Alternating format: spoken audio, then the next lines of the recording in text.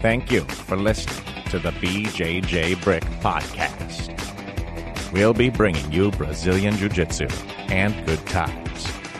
We hope to flatten your Jiu-Jitsu learning curve, help you get the most out of your grappling ability, and meet your goals both on and off the mat.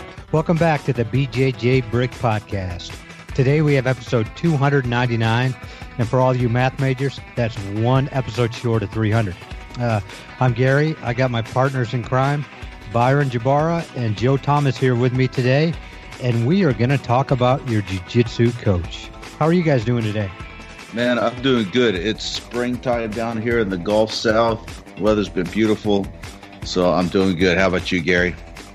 I'm doing fabulous. What about you, Byron? Doing good. Excited today for this episode talking about Jiu-Jitsu coaches, I guess. It's hard to talk about your particular coach because, we might know you, we might not know you, but we're talking about coaches in general, what to expect out of your coach, and the relationship you have between coach and student or athlete. A lot of different things that could happen here. We'll see where we go. We got a little bit of outline typed up, and we're going to work from, but it's a topic episode because it's the last episode of the month. So basically, we're all going to be interviewing ourselves, right? That's right. We are the so-called experts this episode. Well, I think you guys are in trouble if we're the experts, but stay tuned for this award-winning podcast. That was last week, was the award-winning podcast. This is just a regular podcast. I guess the whole thing is award-winning, isn't it? We did win that high ranking anyway. Yeah, we're second in the world. It's not the only thing about this podcast that's high ranking. What else is high ranking, Byron? Our audiobook for your first year of BJJ. If you find yourself in the spot where you're new to jiu-jitsu, or maybe you found the podcast because you're thinking about doing jiu-jitsu and you just haven't quite made it happen yet, the audiobook Your First Year of Jiu-Jitsu is tailor-made to help you out. It's really anybody who's almost started to somebody that's 6 months in and still has some questions, because we all need a little bit of guidance in that first year. Yeah, the audiobook is about 2.5 hours long. It's me, Byron, just talking to you, and I walk you through 6 chapters of your first year, and I really have enjoyed this as an outlet to help people get a good start to jiu-jitsu. I wish I had something like this when I was brand new, and I know Gary does as well. But jiu-jitsu is tough. It's not an easy thing to start. You're going to have, even if you're like excited about it, your first couple weeks in are really fun, exciting, and man, this is really crazy how good people could get at jiu-jitsu. That'll fade, and you'll hit that 3 month or 6 month span where it's just hard.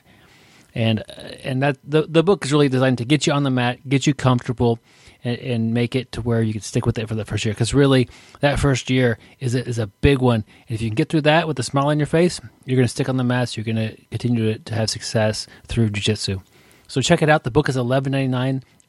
There's a link to the download in your show notes there, or you can go to the website, bjjbrick.com, and it pops right up. Byron, you were saying, I wished I had a podcast like that, or an audiobook like that when I first started, but were there audiobooks back then? We've been training so long. Well, I'm sorry. No podcasts are out. Books on tape. You wish it was a book on tape back then. Okay, Betamax. I think that would have worked better. Joe had a more successful start to his jiu-jitsu, but Gary and I were just fumbling all over the place. I don't know about all that, guys. But I appreciate that you're showing me some respect. And speaking of respect, our quote of the week is by Dave Willis, and it says, "Show respect even to people who don't deserve it, not as a reflection of their character, but as a reflection of yours." And this is a great life lesson, but man, it applies to jiu-jitsu as well. I mean, I think it's important you go on the mat and you just approach everyone with respect. If somebody isn't deserving of it, they'll prove it later, but you can't take the attitude that somebody has to earn my respect. I go on the jiu-jitsu mat and I see people on there. If I go visit a gym, everybody on there, I know they've put in some blood, sweat, and tears just like I have, and I respect everybody on the mat. It makes for better relationships. So great quote by Dave Willis. Byron, tell me what you think about that quote. It's a good No, one. I'm hijacking it right here. I hate to say this like for the 7th week in a row, but Joe, you won the interwebs or the podcast.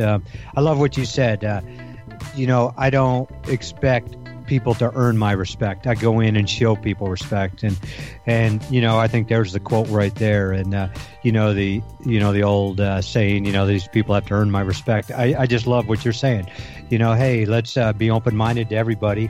Like you said, anybody who's out there on the mat, has put their blood, sweat, and tears into it. Let's benefit of the doubt to everybody. Let's show everybody respect. And normally, if you go in with that attitude, everybody's going to show you respect back. I mean, there's always going to be a bad apple or two, Byron, for an example. But the majority of the people are going to be great people. And, as to show your character, just respect everybody, and stuff will fall into place. Gary, I don't know what the prize is for winning the internet, but I'm looking forward to when they start rolling in. Yeah, it's digital. Well, it only comes once a month, Joe. It's you should be getting I think this month is blueberry jelly, and next month is elderberry. So you should be getting that shortly. It says from your cousin Eddie. Should be sending it to you. The gift that keeps on giving. You got it. Yeah, you used to pay it in Bitcoin, but they stopped doing that a while ago. But man, you should have been winning the internet a couple years ago, Joe. You'd be rich. Yeah. Day late, $1 short.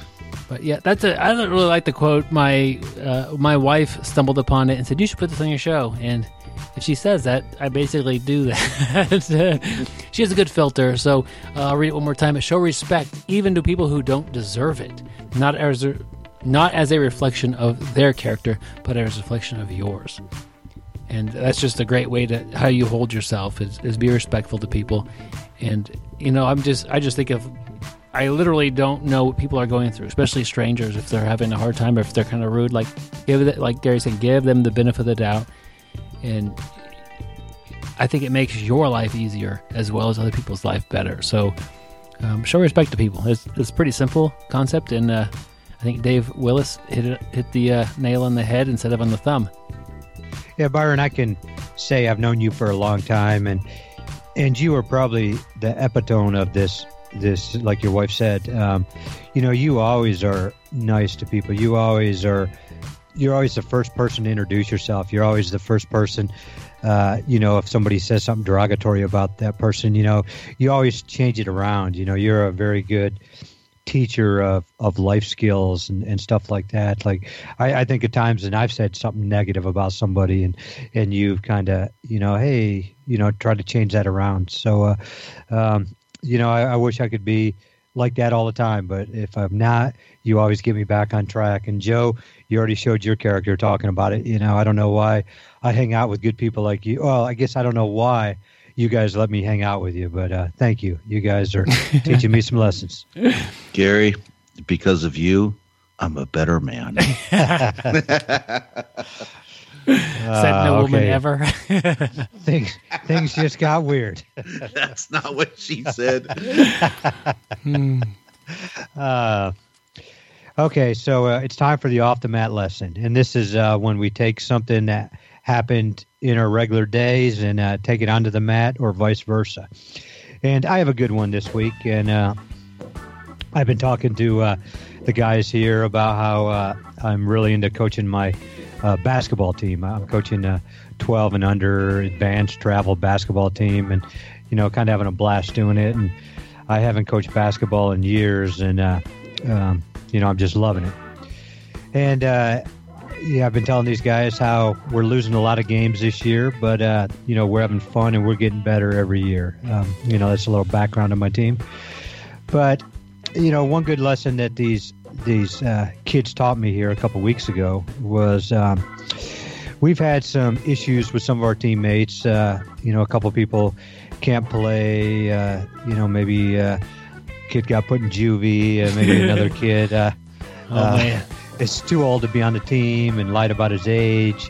And we've just had a whole bunch of little hard Sounds like the stuff. Bad News Bears kind of a thing. Oh, no, we've got some good kids. It's just... remember that just movie? some stuff. Yeah, great movie. I actually watched Bad News Bears go to Japan this weekend. You're like the Walter Matthau. I don't know about that. I don't drink or I do cuss, but okay, I don't need to derail your story. Yeah. But these guys, we've ran into a bunch of, our two best players aren't on the team anymore, and so I'm playing with a bunch of guys, a bunch of kids who played in the intermediate league, and this is their first year jumping up to the heavy league here, and so we've taken some bumps and bruises. Well, we were winning games till we lost a couple players, but as the seasons went on, we've lost a couple more. So we had a game here about a week and a half ago, and we show up all ready to play, and we're playing one of the really good teams. So we were kind of, I think anybody would have thought we'd probably get beat by 10, 15 points easily. And we show up for the game, we're warming up, and all of a sudden it comes time, the buzzer sounds and it's ready to start the game, and we look around and there's only 4 people on our team. And I knew it and our other coach knew it, but we hadn't heard from any of the other players, and we were just hoping they were going to show up, and nobody did. And all of a sudden about that point, our kids see that we only got 4 people, and they're like, oh, what are we going to do? And the referee comes over and he's like, hey, do you got where's your 5th? You might have to forfeit. And we talked them into letting us play with 4. And our kids, when they found out we could play, even though we had 4 players and we were playing 4-on-5. So, I mean, it wasn't a 4-on-4 game. This was a game that was going to count, and it was 4 against 5. And, my kids all had a smile on their face. They just like, hey, we're going to go out and we're going to have fun. We're going to be tired, but the cool thing is we get to play the whole game, and we're just going to go out and try our hardest. And, these kids, they could have adopted another attitude and said, hey, we have no chance to win. This is one of the better teams in the league. A team that beat us by 30 points, this team basically took them into overtime the week before. So, we were big underdogs. And these kids just came out, had a smile on their face, played as hard as they could. I'm proud to say we were up at halftime. And, we had the other team so scared that they pressed us the whole second half. We were up 20-15 at halftime. And, we got a little tired and we had a little trouble against that 4-on-5 press in the second half, and we ended up losing 48-44. But in my opinion, it was the best game we ever played. And, those kids, they just fought their hearts out, and they had a smile on their face the whole time. And, even when they were done, they were just so happy of their how hard they played and their, what they did. And, I just think it's a good reminder that stuff's not always going to go our way. Stuff didn't go these kids' way. The game could have been called off. It wasn't. These kids were happy that they got to play. And, they made a best out of a situation that looked like there was, a really bad situation. And, they didn't care that we didn't win. They got to play. They played their hearts out, and they realized how great they did. And I think if they had that mindset that, hey, we're just going to get destroyed, we would have got destroyed. And it was funny. It wasn't a pep talk for me and the other coach. It was just the kids were like, cool, because at first they thought the game was going to be canceled, and when they found out they could play, they all just gave it everything they had. And I was so proud of the kids, and I was so proud to be on the sidelines associated with that team.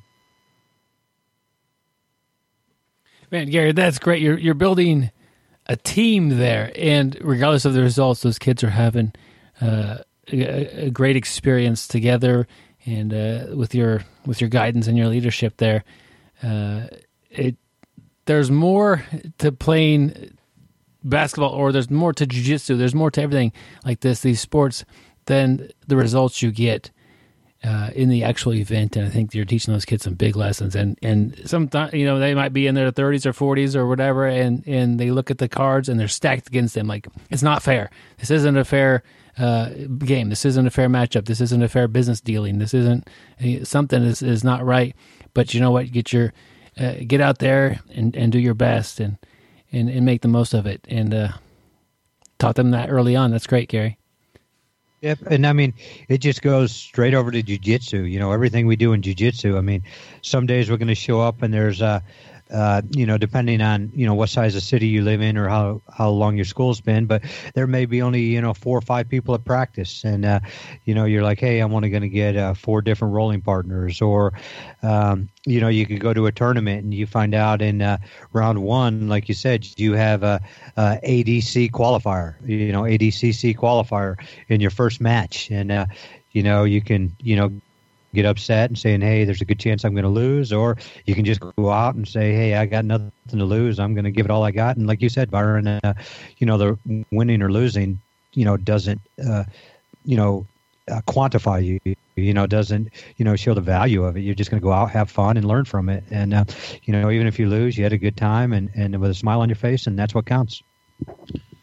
Gary, that's the best life lesson we've had in like a week. Now, on a serious note, that's the best thing I've heard today.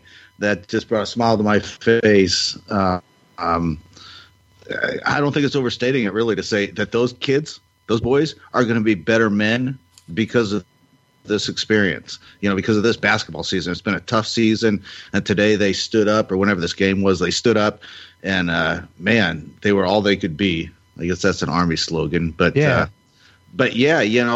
it's fighting those battles. That's what sports are so good for kids. It's fighting those battles, and it's going to make them better men. And the one thing I'd like to point out about jiu-jitsu and this story that you've told is a lot of guys, when you first start to coach, you start to teach, what does the coach let you do? He has you teaching the kids class, and it's just teaching jiu-jitsu, but really you're teaching a lot more than jiu-jitsu. Life lessons. Yep. Yeah, this right here is a perfect example of the impact that coaches can have on the kids that they work with. Well, I almost look at it the other way, the impact that these kids had on us, because really there was no, maybe for some reason, these kids were like, hey, I'm railing behind the coaches, but we really didn't say anything. It was, I learned so much from just watching these kids. All of a sudden, when they found out the game's not going to be a forfeit and we get into play, just a smile on their face. And, there was no pep talk for me. I kind of already told you guys, I tried to pep talk them a couple weeks ago and it failed miserably. But, I learned so much from these kids. These kids just, taught me lessons. There's sometimes I walk into work, and today's a good example. 2 of my loan officers were out, and, I'm missing 2 out of 6, 33% of that side of my team there. And on a Monday, which is a very busy day, I could, throw my hands in the air and, start cussing, or I can get a smile on my face and say, bring it on. Here's a wall. I'm going to climb over it. I'm going to, lead from the front. And that's what those kids did. And, I know that day when I walked out of that building, I walked out of that building like on cloud 9. My head was high.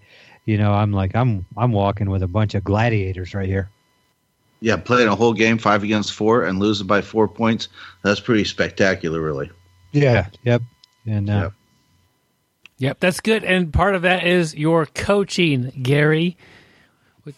And that's the main topic of today's episode is your jiu-jitsu coach, or what to expect out of your jiu-jitsu coach, and what to look for in that relationship. And it is a relationship between the student and the coach. And you might be a coach. I know we have lots of coaches that listen to the show, and we have lots of students that listen to the show that have that relationship with the coach. What do you guys think of that? Is it a business relationship, or is it a personal relationship, or is it a how would you describe the relationship between a coach and a student? Go ahead, Joe.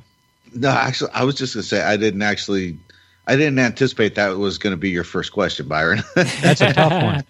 But, I think that's a really tough question right there. Not all the time is the coach, really the owner. But, I do think there is a business relationship also. I mean, I think I've seen many gyms have trouble if it's too friendly of a gym and dues are not paid on time. Dues are just not paid sometimes. They're paid late. That can really hurt a school. So I do think you have to have that business relationship. You need to pay up, you need to pay seminars. If you order gear, you need to pay the gear. you have to do that. But I also think, there's a big personal aspect there of the coach too that is going to, help you on your journey, and not only your jiu-jitsu journey.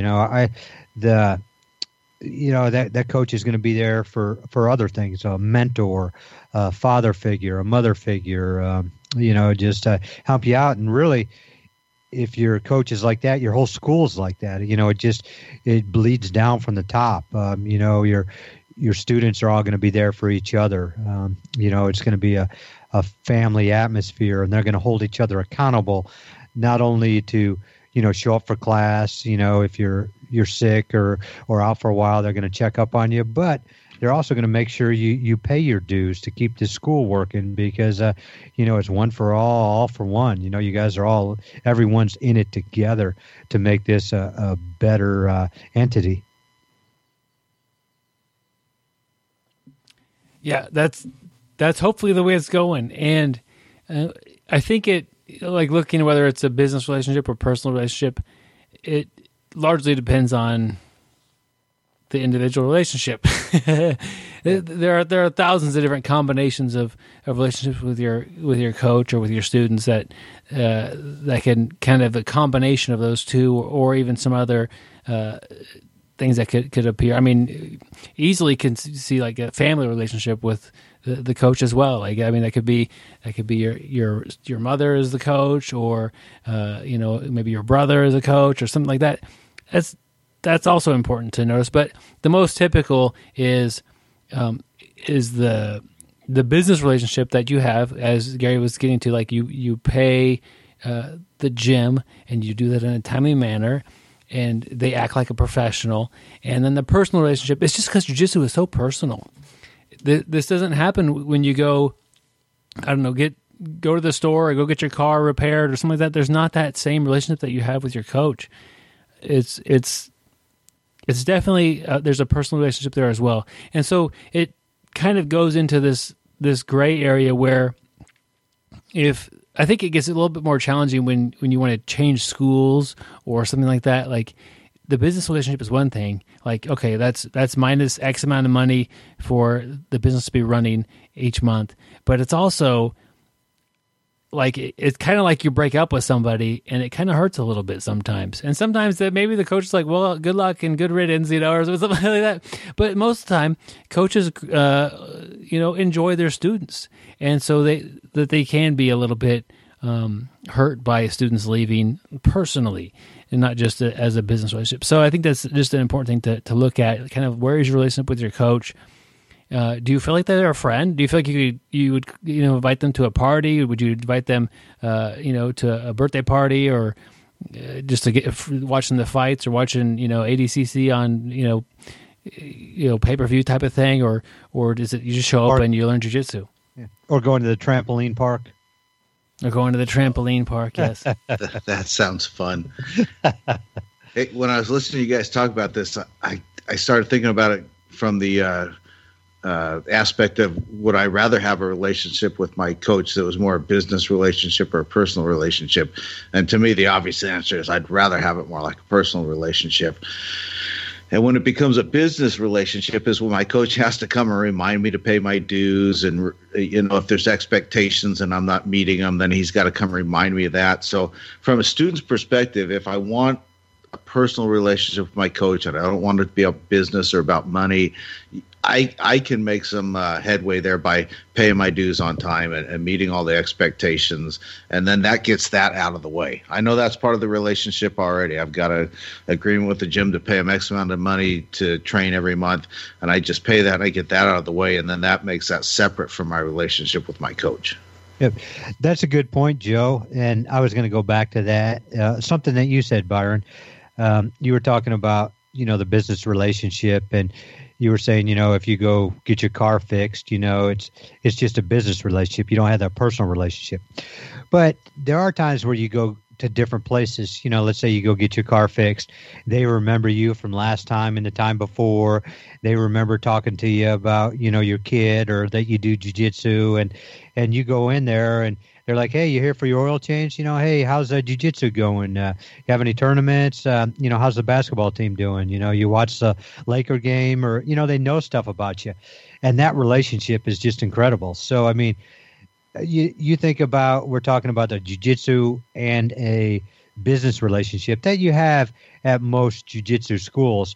But when you do have it at a place of business, a place where you actually shop and, exchange commerce, we just look at that as such incredible service. And it just seems like the majority of the jiu-jitsu gyms, I guess maybe because, jiu-jitsu is so fun, but it just seems like, that personal relationship is always there. But, the business, I just love going into businesses that remember you, that throw that personal aspect out there. It's just something that I remember, and that's a place I'm going to shop, and I'm going to pay more money for that. Like these jiu-jitsu owners, you own a club. I'll always pay more money for places where I feel like I'm treated awesome. People know my name, and I know you're going to know that in, jiu-jitsu places, but, ask me about my family, ask me about my kids, or just little things like that goes a long way. Yeah, and I think Joe has a good point as well, as far as like pay your dues on time. And just we talked about the quote, like, I don't know what you're going through, so if you're kind of a jerk today, I'll give you the pass. And maybe you're looking at getting fired, or maybe you've got the repo guys coming to take your car, Gary, or something like that. But think of it from the coach's point of view. Maybe the coach is looking at the spreadsheet and is like, man, it's gonna be tough to pay all these, pay the rent and pay the water bill and all this stuff coming in, and then look at the students, and you're one of the ones that hasn't paid yet.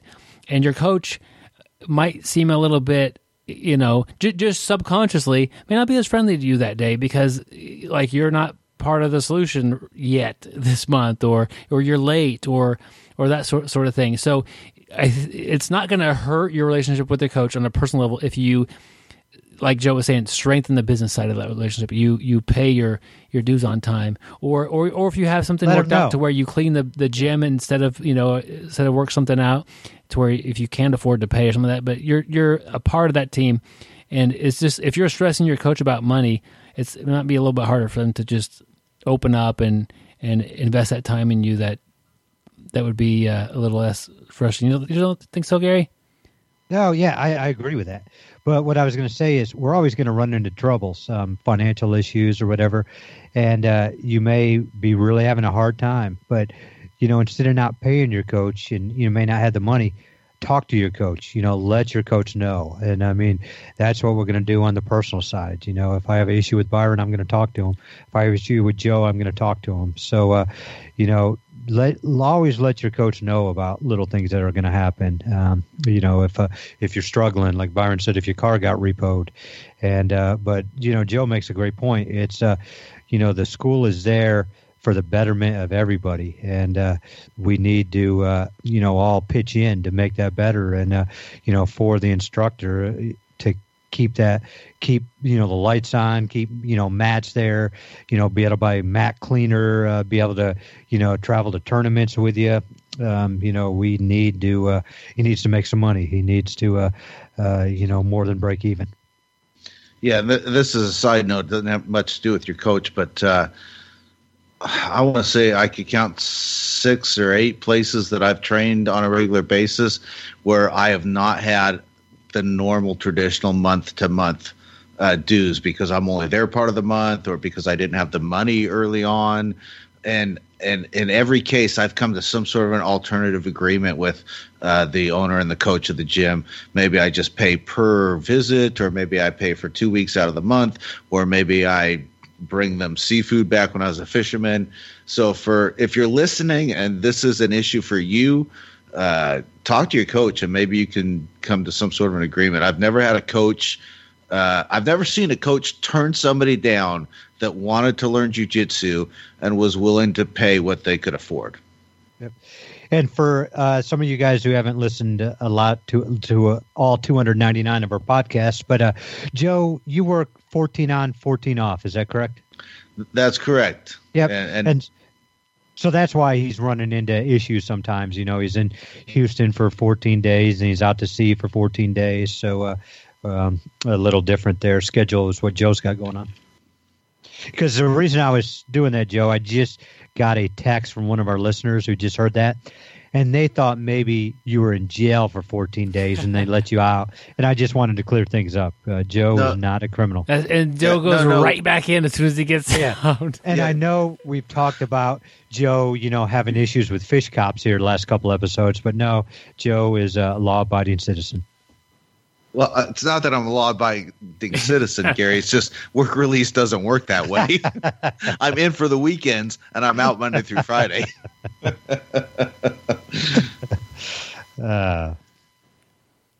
So what kind of things do you look for in a coach? As far as, I guess there's different, we're using coach as just somebody who teaches you jiu-jitsu, but you might be looking at a person who is coaching you on the sidelines or teaching you technique. We're kind of looking at all under the kind of the same umbrella, but at some gyms, these might be different people. What are some qualities that you guys kind of look for when you're trying to, maybe you have a buddy call you up and say, hey, I'm trying to make a decision on which gym to go to, and tell me about your coaches. What would you look for? The great thing about that is, and we're talking about the personal or the business relationship, but, the great thing about that is everybody needs different stuff. Byron, Joe, and I are not the same. Byron wishes he was I, but it doesn't happen. But, we all have unique characteristics, and, I doubt ours are going to be the same. But the one thing I look for right off the bat is a really personable coach. Maybe if I was younger, I'd want, the hardcore coach. But, I just want somebody who, I guess can make me laugh, just makes me happy to be there. It sounds kind of weird, but that's just me. I just like just a very happy-go-lucky person, that knows jiu-jitsu. I want somebody who knows jiu-jitsu. You definitely need that as your coach. But, the first thing that comes off to me is the personality. I've seen people who aren't very talkative and, that, still that can make a great coach. I'm not saying it doesn't, but, I always like the person who's talkative, will joke around, and very personable. Gary, I like what you said there about everybody's needs something different. So it'd be damn near impossible to describe the perfect coach. But one thing I have found that I appreciate over the last couple of years. So if I were to move tomorrow and I moved to a city that had 3 or 4 different gyms, I would look for this. I have found that I appreciate a coach that puts a lot of work into coming up with a plan, a curriculum, a training regimen, so that they put a lot of thought into it. And I'm not smart enough necessarily to know which plan is best. But just the fact that the coach is putting that kind of effort into it is something that I really appreciate. One of the coaches that I train with now has a system where he's constantly a different position every day. And if you just randomly come to 7 or 8 classes in a month, you're likely to get 7 or 8 different positions. But then on the other hand, he kind of ties it all together. If you're a regular student, you're going to get it's all going to fit together. And he puts a lot of thought into it. I don't know if it's the best plan, but I appreciate the work that he's put into it. And that's something I would always look for. I like what you're saying there, Joe. I've talked to people whose coach has like an online video library where, classes are taped and they're put in there, you get a little password and, you can go back and kind of like in your situation, you can go back and, check out the classes you may miss to see what's going on. But, it makes me think of the coach who puts in, who has a plan, who, puts in that extra work to, make sure you're going to get the most out of it. I know one time we talked to Will Horniff, one of the early episodes out of New York City there. And I remember he was talking about having video monitors in every corner of the gym. And, as he was going over stuff, it was also being broadcast on the video monitors. Like somebody may get a better, be able to see better on a video monitor depending on where they're at. I just thought that was kind of a cool idea. But, just some of these people are just putting extra thought into how to teach their students better, how to, get it across and make your students better. That's, incredible. And I remember, at our first BJJ Brick event last year, Riley Delgado, Tim Sled, and Jake Fox were all sitting around talking, and I was kind of listening into them. And that's what they were talking about. They were talking about how to teach better. And they weren't talking about how to have better, a better way to hold the elbow. They were talking about how to articulate it better, how to, articulate to masses better, how everybody's different, and, how they can become better at getting across their points and everything. And, that just struck me as an instructor that really cares, is really professional, really has a plan to make you better. Man, let me just give a shout out to those three guys real quick, because they weren't sitting around talking about how to recruit more students or how to charge more money or how to put on bigger seminars. I think that's awesome that you're listening to these three guys in a candid moment, and what they're talking about is how they can better teach jiu-jitsu. Yeah, that was incredible. That was out of the whole weekend. That's really what got me the most. Just hearing that, and it just made me realize that there's some incredible people out there. Yep, I'm looking forward to the next BJJ Brick event. Gary, I thought you said when you got to roll Joe was the best part. You changed your mind? Yeah, I changed my mind. Yeah, sorry, Joe. But if we would have recorded it and if we would have uploaded it, we would have won the internet. Well, you would have. You always win the internet. I just won it this week. I don't win it constantly. He tries to win his rolls. Yeah, dinner rolls. Looking at kind of what I value in a jiu-jitsu coach, I think you guys have some great points, and Gary's getting at like teaching skill. That's a big one. So I do appreciate a high knowledge base. So you could go up to somebody and say, hey, I'm in this particular spot in side control. I've got the arm moved in this way, and they start to rotate this way, and like get like real specific about some little facet of jiu-jitsu, and it's like boom, they've got an answer set up for that. Wow, that's really cool. There's a lot to jiu-jitsu. There's a lot of little tiny details that can be very important, and some people are better at just knowing a lot of jiu-jitsu. I don't think of myself as that type of a grappler. The stuff I know, I try to get a deep knowledge base in it, but there's large parts of the game I know very little about. And so if somebody comes up to me and they're asking me, okay, so in De La Hiva, what do I do after I get to De La Hiva? I'm like, I don't know, let's go ask this guy. I don't play De La Hiva guard. I never really have. But I'd be more than happy to point you to the right way. But if like the coach is the coach of the school and it's like one black belt and 30 white belts, that wide knowledge base is pretty important. And I think if that was me, I would start branching out and trying to get that wider knowledge base, because you can't outsource it to your teammates necessarily. Yeah, Byron, let me interrupt real quick though. But I would really respect a coach, who says, or I'm going to give you two scenarios, who says, hey, I really don't have a lot of experience with that position. Let me get you with Byron. Not afraid to admit that's not his best position, and says, hey, this guy here at our school is better. But you bring up the second point. Let's say you only have one black belt. You're kind of a small school, and let's say everybody else is a blue belt, so you don't have a ton of knowledge there. But I would also respect, hey, I don't have a ton of knowledge in that spot. Let me do some research. Let me talk to some people. Let me check some stuff out. And is it okay if I get back with you Thursday night and help you out there too? I respect that. I'm not going to because I don't think everybody's going to have the best, be able to have an answer for everything. And, jiu-jitsu, we never really become the master. We're always growing. Yeah. Byron, you talked a little bit about coaches that are like specialized. They're good in one aspect, or maybe they're specialists, and then that wider knowledge base. I appreciate, from a student's perspective, people that teach concepts and fundamentals. Yes. And when they're teaching a move, it's not so much about the specific details for that move, but it's about the fundamentals and the concepts that make that work. And that way, if the coach happens to be like an open guard specialist, that's what they're really good at. They're not teaching me the details necessarily of those techniques, but they're teaching me about base and balance and off balancing my opponent. And so if they teach that way, even if they're a specialist, I can still benefit greatly from their teaching if my game is different from theirs. That's a good point, Joe. There's a lot of different aspects to teaching, and concepts are kind of a good way to teach a class, because the classroom setting is not the perfect place to learn jiu-jitsu.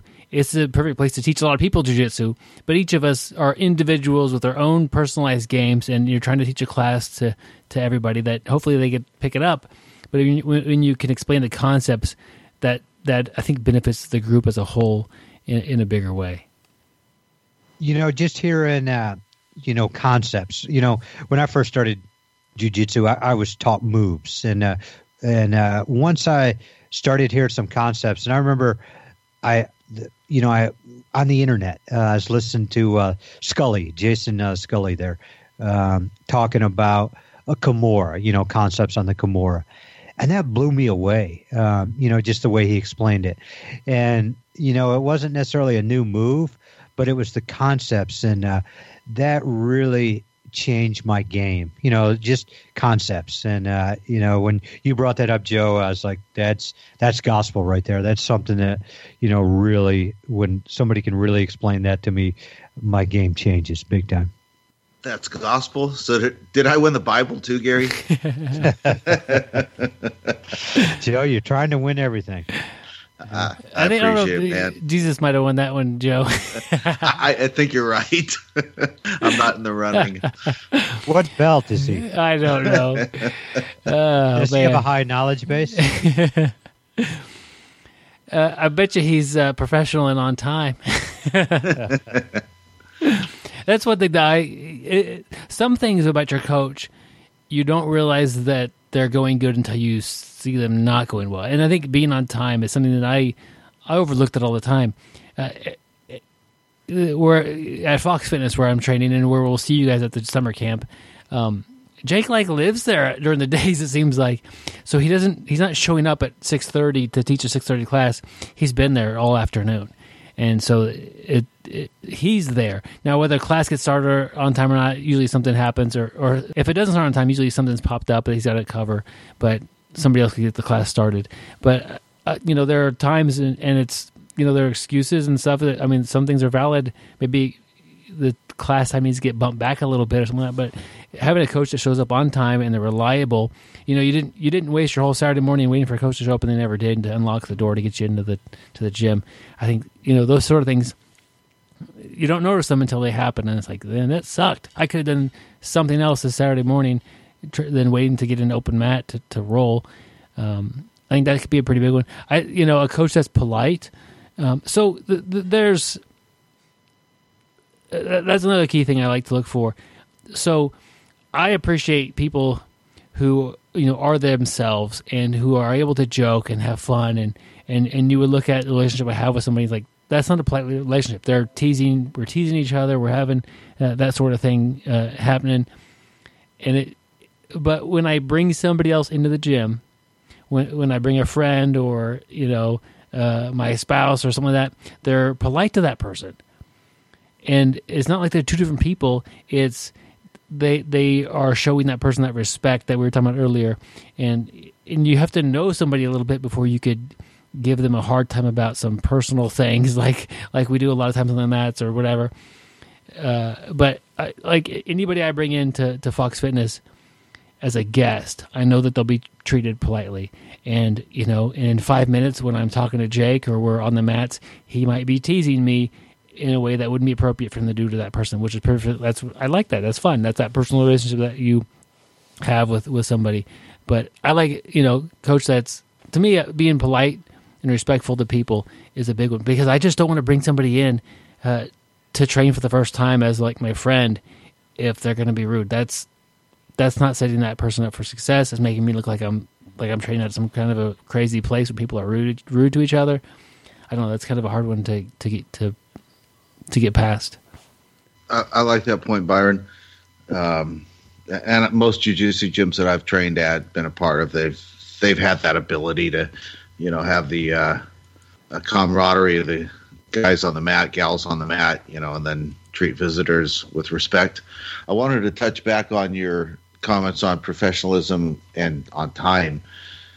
And I wouldn't tell a coach how to run a gym, but as a student who is a regular member of 2 different gyms, and they both have one thing in common, and that is that the class is structured a certain way. I mean, it's different at both gyms, but each gym I go into, I know that I'm going to get, at one gym, for instance, 20 minutes of cardio and strength and conditioning type stuff first, and then 20 minutes of drilling, and then 20 minutes of instructional, and then open mat. I'm going to get that every time.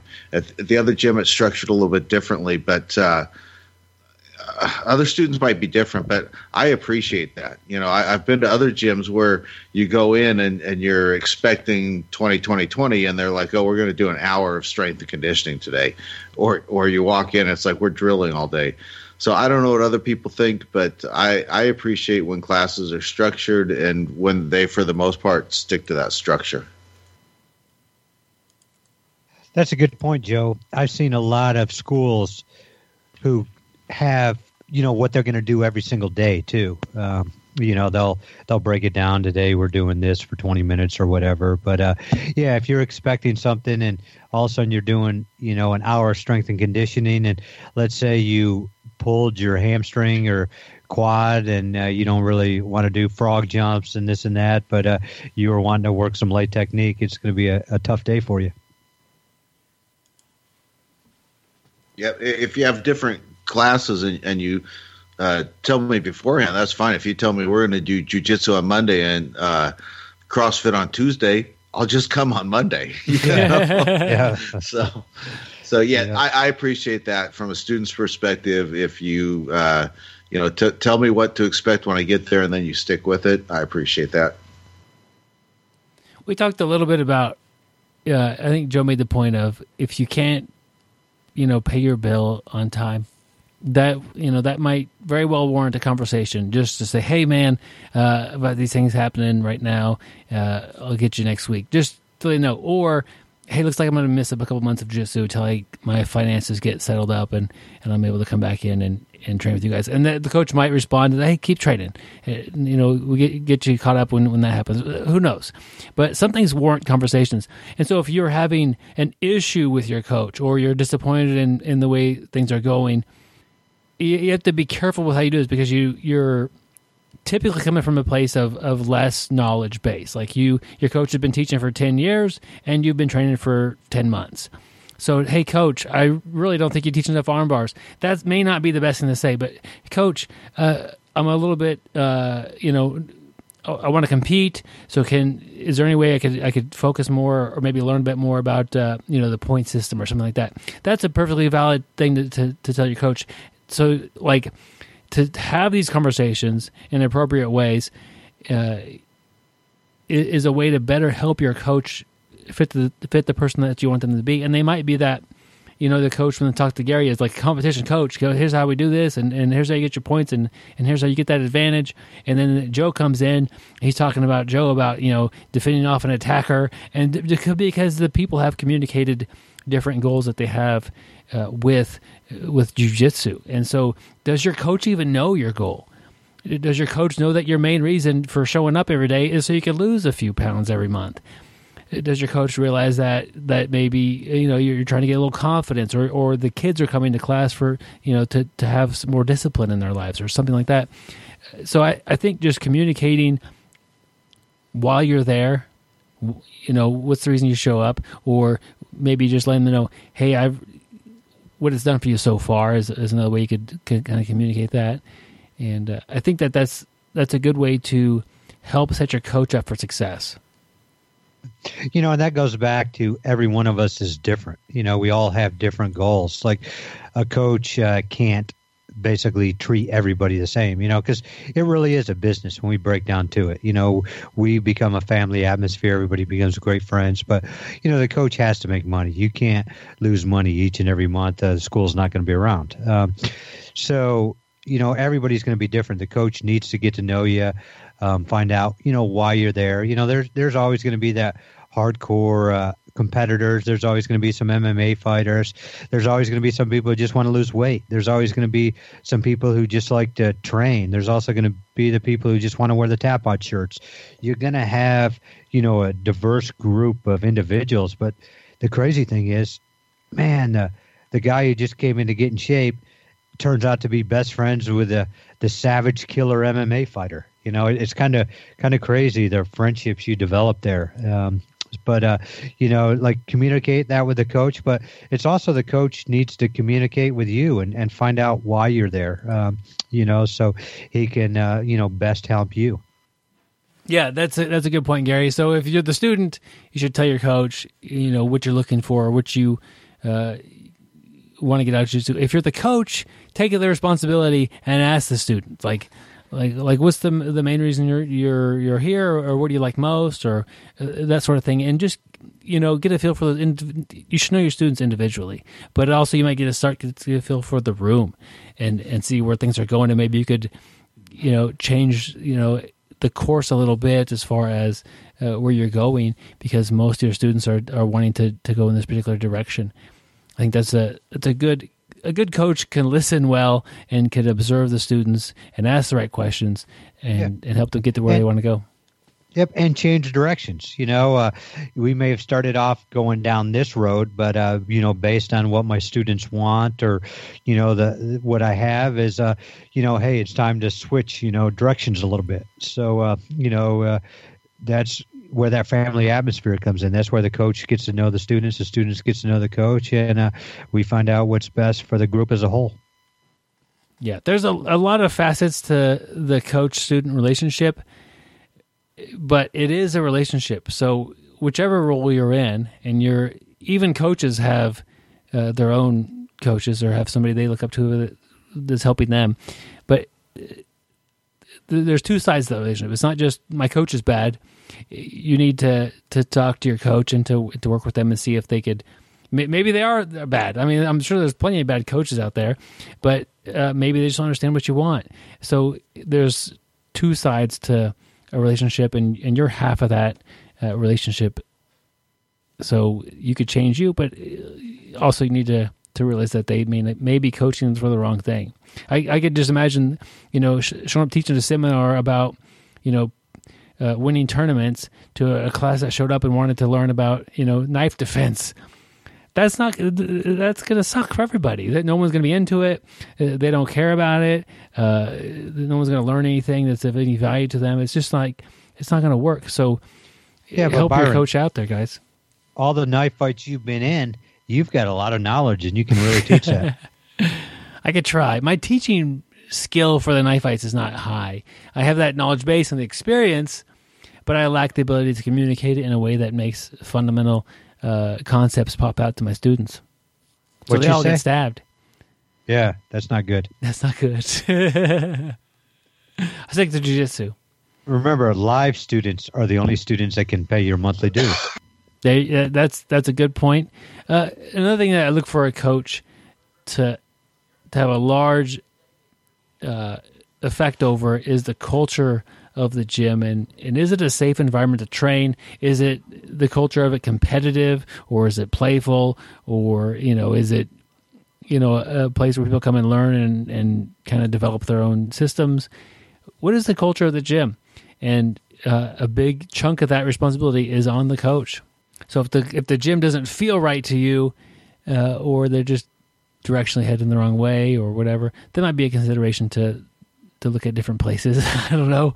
It's easier if you're like moving to a city and you're comparing 3 or 4 gyms to really evaluate that with a professional eye. Like you've been training for a while, you could look at the different gyms, say, hey, I want to train here, or this is a better place. When you're new, typically you kind of pick a place to train, and you might tour a few, but it's really hard to kind of evaluate a lot of these things on a effective level.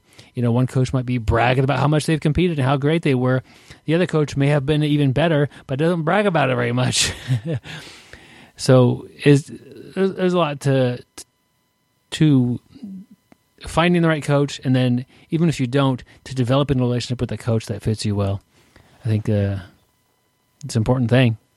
Yeah, I like what you're talking about, that culture safe environment. Being a little bit older grappler by many years. But, that's one thing I really look for is safety. I don't really want to, go into a gym. And I know gyms are different. There are some really hardcore competitive gyms, but I don't really want to, train in one every day that, is really hardcore, hitting arm bars hard. And, that's, I like to have fun. I like to be safe, and I want my training partners to be safe with me. I need to go to work the next day, and I know everybody's a little bit different, and that's why I think it's like Byron said, it's a good idea to check out different gyms. Sometimes you may only have one that you have the option for. There may only be one in town, but if there are more than one, a lot of gyms offer a free week. Some of them offer a free month, and try them out, see what works best, see what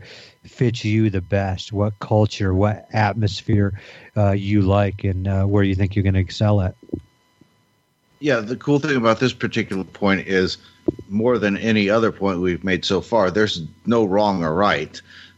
Culture is a matter of preference. So if you live someplace where they've got multiple schools, make sure you take in 2 or 3 classes at each one. And if you're 28 years old and you wrestled in high school and you think you could be really good at this jiu-jitsu thing, and you visit a gym and Gary and Byron are playing footsie in the corner and I'm doing Tai Chi over on the other side of the mat, that's probably not the right gym for you. You need to find one that's got more alpha males and competitive nature to it. And there's a gym for everyone if you're fortunate enough to live in a town that's got multiple gyms. So, Joe, you're saying Byron and I are not alpha males? Well, we're all a little bit long in the tooth, Gary. So Gary's version of footsie could get my knee broken. we play footsies the alpha male style. How's that? Yep, heel hook. Yeah. And I mean, Joe, you're going back to you're talking about cultures, and you're talking about if you wrestled in college, you're probably looking for much more competitive, and some schools are self-defense oriented. I mean, some people are looking for self-defense, some people are looking for competition, some people want to be MMA fighters, some people want to lose weight. But the good point I liked what you said, Joe, is you said try 2 or 3 classes, and sometimes one class isn't just enough. And like we said, a lot of schools offer a free week. I see a lot of schools now offering free months. More than one class is probably going to be a little bit better for you. One class, you may miss something. You may not get the whole culture there. So, if you can, try a couple different classes at a couple of different gyms and see what's going to work best for you. Because, jiu-jitsu is a journey. And I think it's easier if we start at one school and stay at one school. I don't really want to change schools every 6 months. I want to just like when I pick a wife, I want to pick one wife. I'm not wanting to switch no every need to day. make 2 women mad at you, Gary. Yeah. You got an anniversary coming up or something? You guys are going to have to remember for me, because I think I forgot last year. So I'm counting on you guys. Gary's got a good point. You kind of look at what your goals are. You got to have, if you know what your goals are, maybe you just like to train, and that's your good goal, and or that's your kind of your why. Is this fun? That's kind of what I'm looking at now. Is I really enjoy it. If you're wanting to compete, or you're wanting to develop a certain aspect of your game or something like that, these are all factors, and you can't have everything on the table at the same time. I want the best competition coach. I want the best self-defense coach. I want the best weight loss coach, and all these things. You kind of need to look at those things and select what's the main one for you. And it's kind of like, that old saying, if you try to catch 2 rabbits, you'll often end up catching none, or something like that. What's that saying, Joe? I think that's exactly how it went, actually. If you chase 2 rabbits, you will catch neither. And that's correct. That's a great saying. Yeah, so I guess that brings us to our article of the week. And it was it's on the BJJ Brick podcast website. You can go check it out. And this article actually was a result of a post I made on Facebook. I posted an old Chinese proverb, said if you chase two rabbits, you will catch neither. And I'm thinking of this from the perspective of those technique of the month club type of guys. You know, they're just from one technique to the next, and they don't spend enough time on one of them to get good at it. And we had a listener, though, that just read the quote and posted, I disagree. I don't think this has anything to do with jiu-jitsu. So that piqued my interest, and I exchanged some messages with him. And he was looking at it from the standpoint of, if you only go for a singular technique or submission from a particular position, then it's easy for your opponent to defend. So he's thinking if you put three rabbits in the corner of a pin and you start to narrow in on them, one of them's going to panic and make a mistake, and then that's your easiest rabbit to catch. And so if you're doing jiu-jitsu and you can put your opponent in a position to where they're going to make a mistake, and then you're going to capitalize on that. An example would be from closed guard. If I sit up into the hip bump sweep and I threaten that sweep, if my opponent does nothing, then the sweep is the easy rabbit to catch. If he posts his hand on the mat, then the Kimura is the easy rabbit. And if he drives back into me, then the guillotine is the easy rabbit. There's three techniques that are right there in one position, and depending on what my opponent does, the one's going to be easy to catch. Joe, I want to know how you did the drawing. I think your art for this is awesome. Yeah, everybody go to the website and check it out. I actually paid $15,000. I thought this was worth the money. I hired a professional artist to do this. Can you read this? What's that say? BJJ Brick at the bottom. I think Byron did it. Yeah, it's pretty bad. No, I really like it. It reminds me of your when you were doing the fork kills more people or whatever than anything else. The drawings you had you on that one. butchered that one, Gary. Yeah, I don't know. More people die from the spoon than the knife. Yeah, that's what I like. But yeah, I thought the article's great, and I love the way Chris came up, with a different way, because I was thinking your way there, Joe, too. The technique of the month club. But when Chris explained what he was talking about, I see exactly what he's talking about. We're going from 1, 2, 3 or whatever. We're catching the easy one, or we're setting them up for option 2, option 3. So So I like. Thanks to Chris Hubner, who's a local up there in Wichita with Byron and Gary. But I was listening to, this is new since I wrote this article. I was listening to Straight Blast Gym, their podcast, and they were talking about posture, pressure, and opportunity. And I think it's possibilities, because it's already possibilities. Okay, yeah, the 3 Ps. That's same thing. Only I'm not that smart. But if you don't know how to put 3 rabbits in a small pen, that's a great way. You get a superior posture. You apply pressure, and you look at what your opponent's going to do.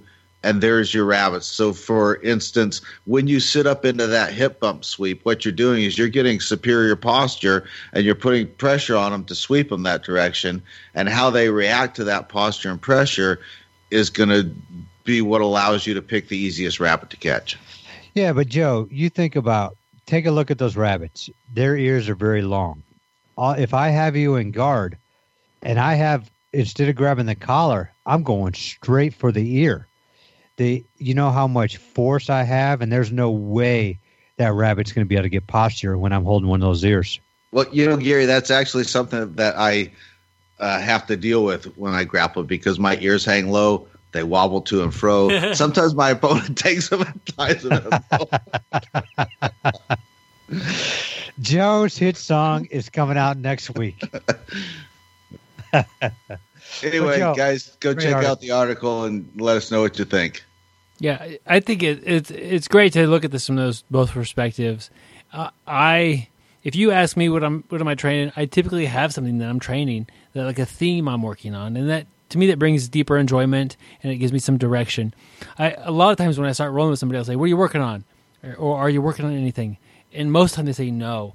But if they say something, we're definitely going to get to that position during the roll, so they can work on that. We'll start there or we end up there, that's fine. But I like having one rabbit to chase while I'm rolling, as far as, I'm working on back attack, or I'm working on guillotine, or I'm working on triangles. I have something that I'm working on for direction.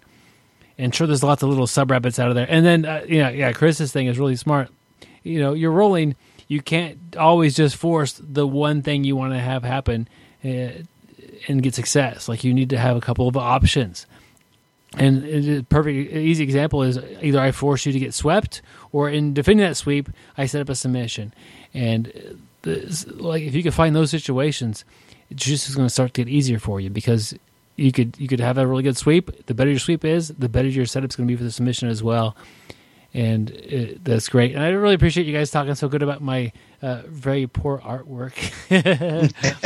I struggled to find it. Every time Joe writes an article, or I make an article, or Gary wrote the article that he did, I want to have some kind of a picture with it. And a lot of times it's just words. I just write the title out in words. But I was like, man, this is fun with the rabbits. I got to do something. So I drew some rabbits with a Sharpie, and I made it into a digital image. And I noticed after it was all over, the guy has 5 fingers on one hand and 4 on the other. Man, that's bad. Nothing wrong with that. Nothing wrong with that. But hey, I know you guys all appreciate Byron's drawing skills. You've seen it a couple times. But if you really want to appreciate his drawing skills, check out the BJJ Brick event number 2, June 14th through 16th. 14th, it's at Fox Fitness, foxfitnessbjj.com, Fox Fitness, Wichita, Kansas. Basically, Friday night is open mat. Saturday is incredible seminars. Shamir Chantre, Gina Franson, they've both been on this show. They have both been here to Wichita and had seminars. They're incredible. That's the meat and potatoes day. Basically, Sunday is Byron is going to have a seminar, the BJJ Brick Crew. You don't want to miss that. But what Byron may do is show off his drawing skills. And I bet you could persuade Byron to draw a picture of you at the BJJ Brick event. And I know a lot of people are coming just for that. Byron is really in demand for that. So, if you want to get your picture drawn, maybe throw $1 Byron's away, and, who knows what he'll come up with. But he comes up with some really good stuff. He's very talented, not at jiu-jitsu, but at drawing. So, that's a great reason to come to the vacation destination, June 14th through 16th, Wichita, Kansas, at the one and only Fox Fitness. Yeah, I do enjoy drawing like the character style drawings of Gary and Joe. And if you wanted that done, it will look nothing like you, and I put some effort into it. Yeah, it's $1 if you want a picture drawn of you by Byron, but it's $5 if you want a picture of you and Gary drawn by Byron. Oh, there's a deal. It's worth the investment. Yeah, but I guarantee you, if you keep that, for a long time, it might actually be worth something.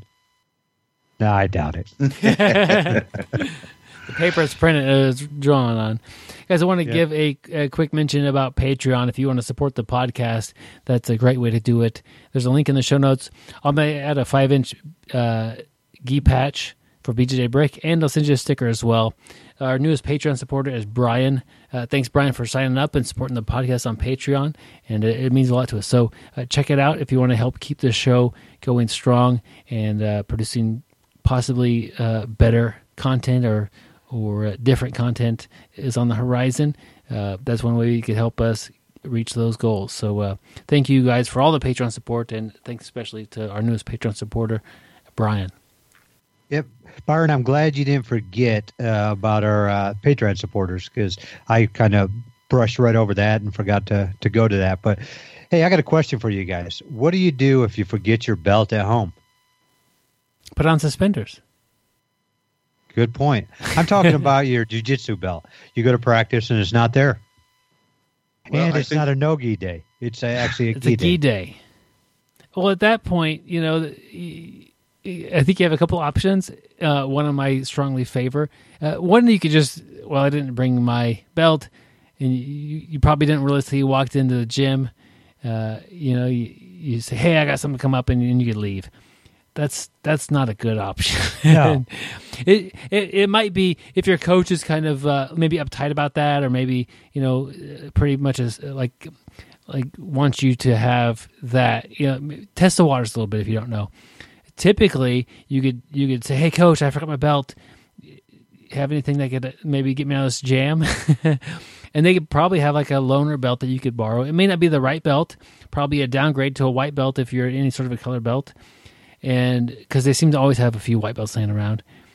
That's one option, and it's not a bad thing to get to train today, even if you have to wear the belt that doesn't match your actual skill level. Joe, what would you do? Well, it just varies from gym to gym. I actually have known of a gym that had like a really bizarre off-colored belt that you had to wear if you forgot your belt. And my kids did Taekwondo for a few years, and they got given a hard time if they forgot their belt. And but other gyms, they really almost care less, right? Like say, there's always a loaner belt there. The two gyms that I go to, I think what I would do actually right now is I would wait till after classes started, assuming that they're just barely on time like I always do, realized I forgot my belt. I wouldn't line up without my belt. But once class was started and the warm-ups went away, I would ask my coach if it was okay to join the gym. I'm pretty confident both of them would say yes, and that's how I would handle that. What about tucking your gi into your gi pants? Would that be an option? Yeah, okay, Gary. It'd be definitely a good day to have a rash guard if you're going to go beltless. And you can expect to be tied up in knots by your own lapel by anybody wanting to play that sort of a game. Yeah. I always wear a rash guard. It again. I always wear a rash guard, and actually I don't forget my belt hardly ever, but I do forget a rash guard once in a while, and that's a dilemma for me. It's like I can't decide whether I want to go without a rash guard or whether I want to go home in a sweat-soaked T-shirt. Those are kind of my two options. I guess I have three. I could just go home shirtless, but that's a dilemma for me.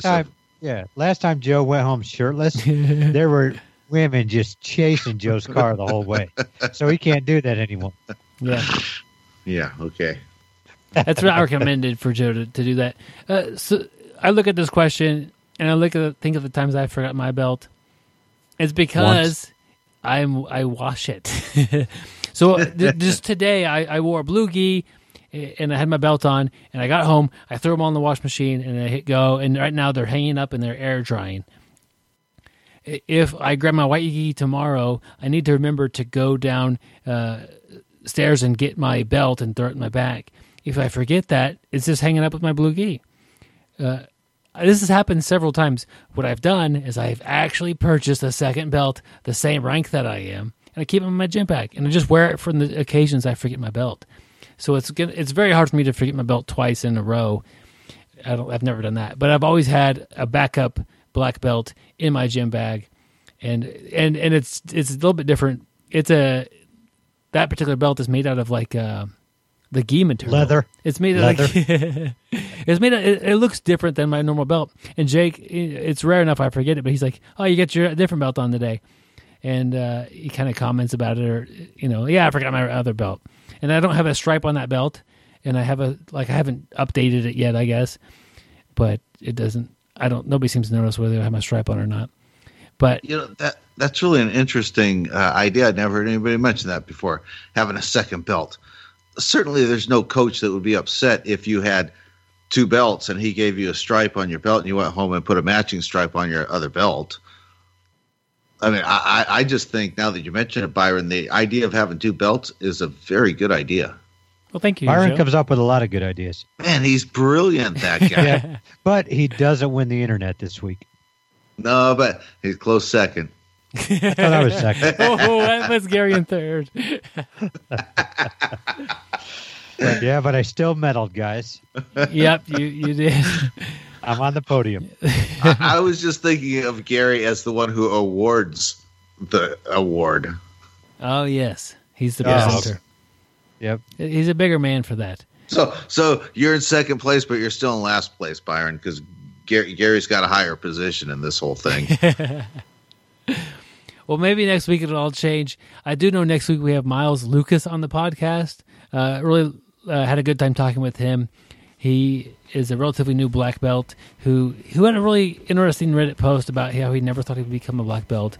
And then we also get into some other topics about starting jiu-jitsu and also a lot into about breathing in jiu-jitsu and proper breathing technique and how you can increase your efficiency by breathing properly. And it's something that we really haven't talked about in 300 episodes.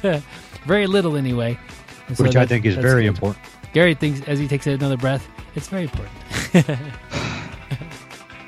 So that'll be next week, and maybe that'll give me an opportunity to beat Joe in the internet that next week, but probably not. Not a chance. Not a chance.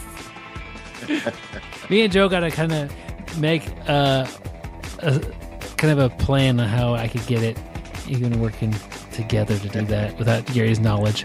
That would be a way to do it. Not a chance. I'll award it to Joe every week. This contest is rigged. I quit. Yeah. Your Joe's check's nice in to the me. mail, Gary. Yep. Joe's nice to me, Byron. Man, I feel like I'm playing 4 versus 5 here. Well, if you had a better attitude, it wouldn't be as bad. Just go back and listen to the start of the show, and everything will come out all right. Will it? Maybe it'll make sense. Well, I've had a good time, and we look forward to catch you guys next week. Until then, stay sweaty, my friends. And don't forget to shower. Train hard, train smart, get better, guys. We'll see you on the mats. Thank you for listening. I hope you find the time today to roll. After all, the best way to get better at Brazilian Jiu-Jitsu is to do Brazilian Jiu-Jitsu.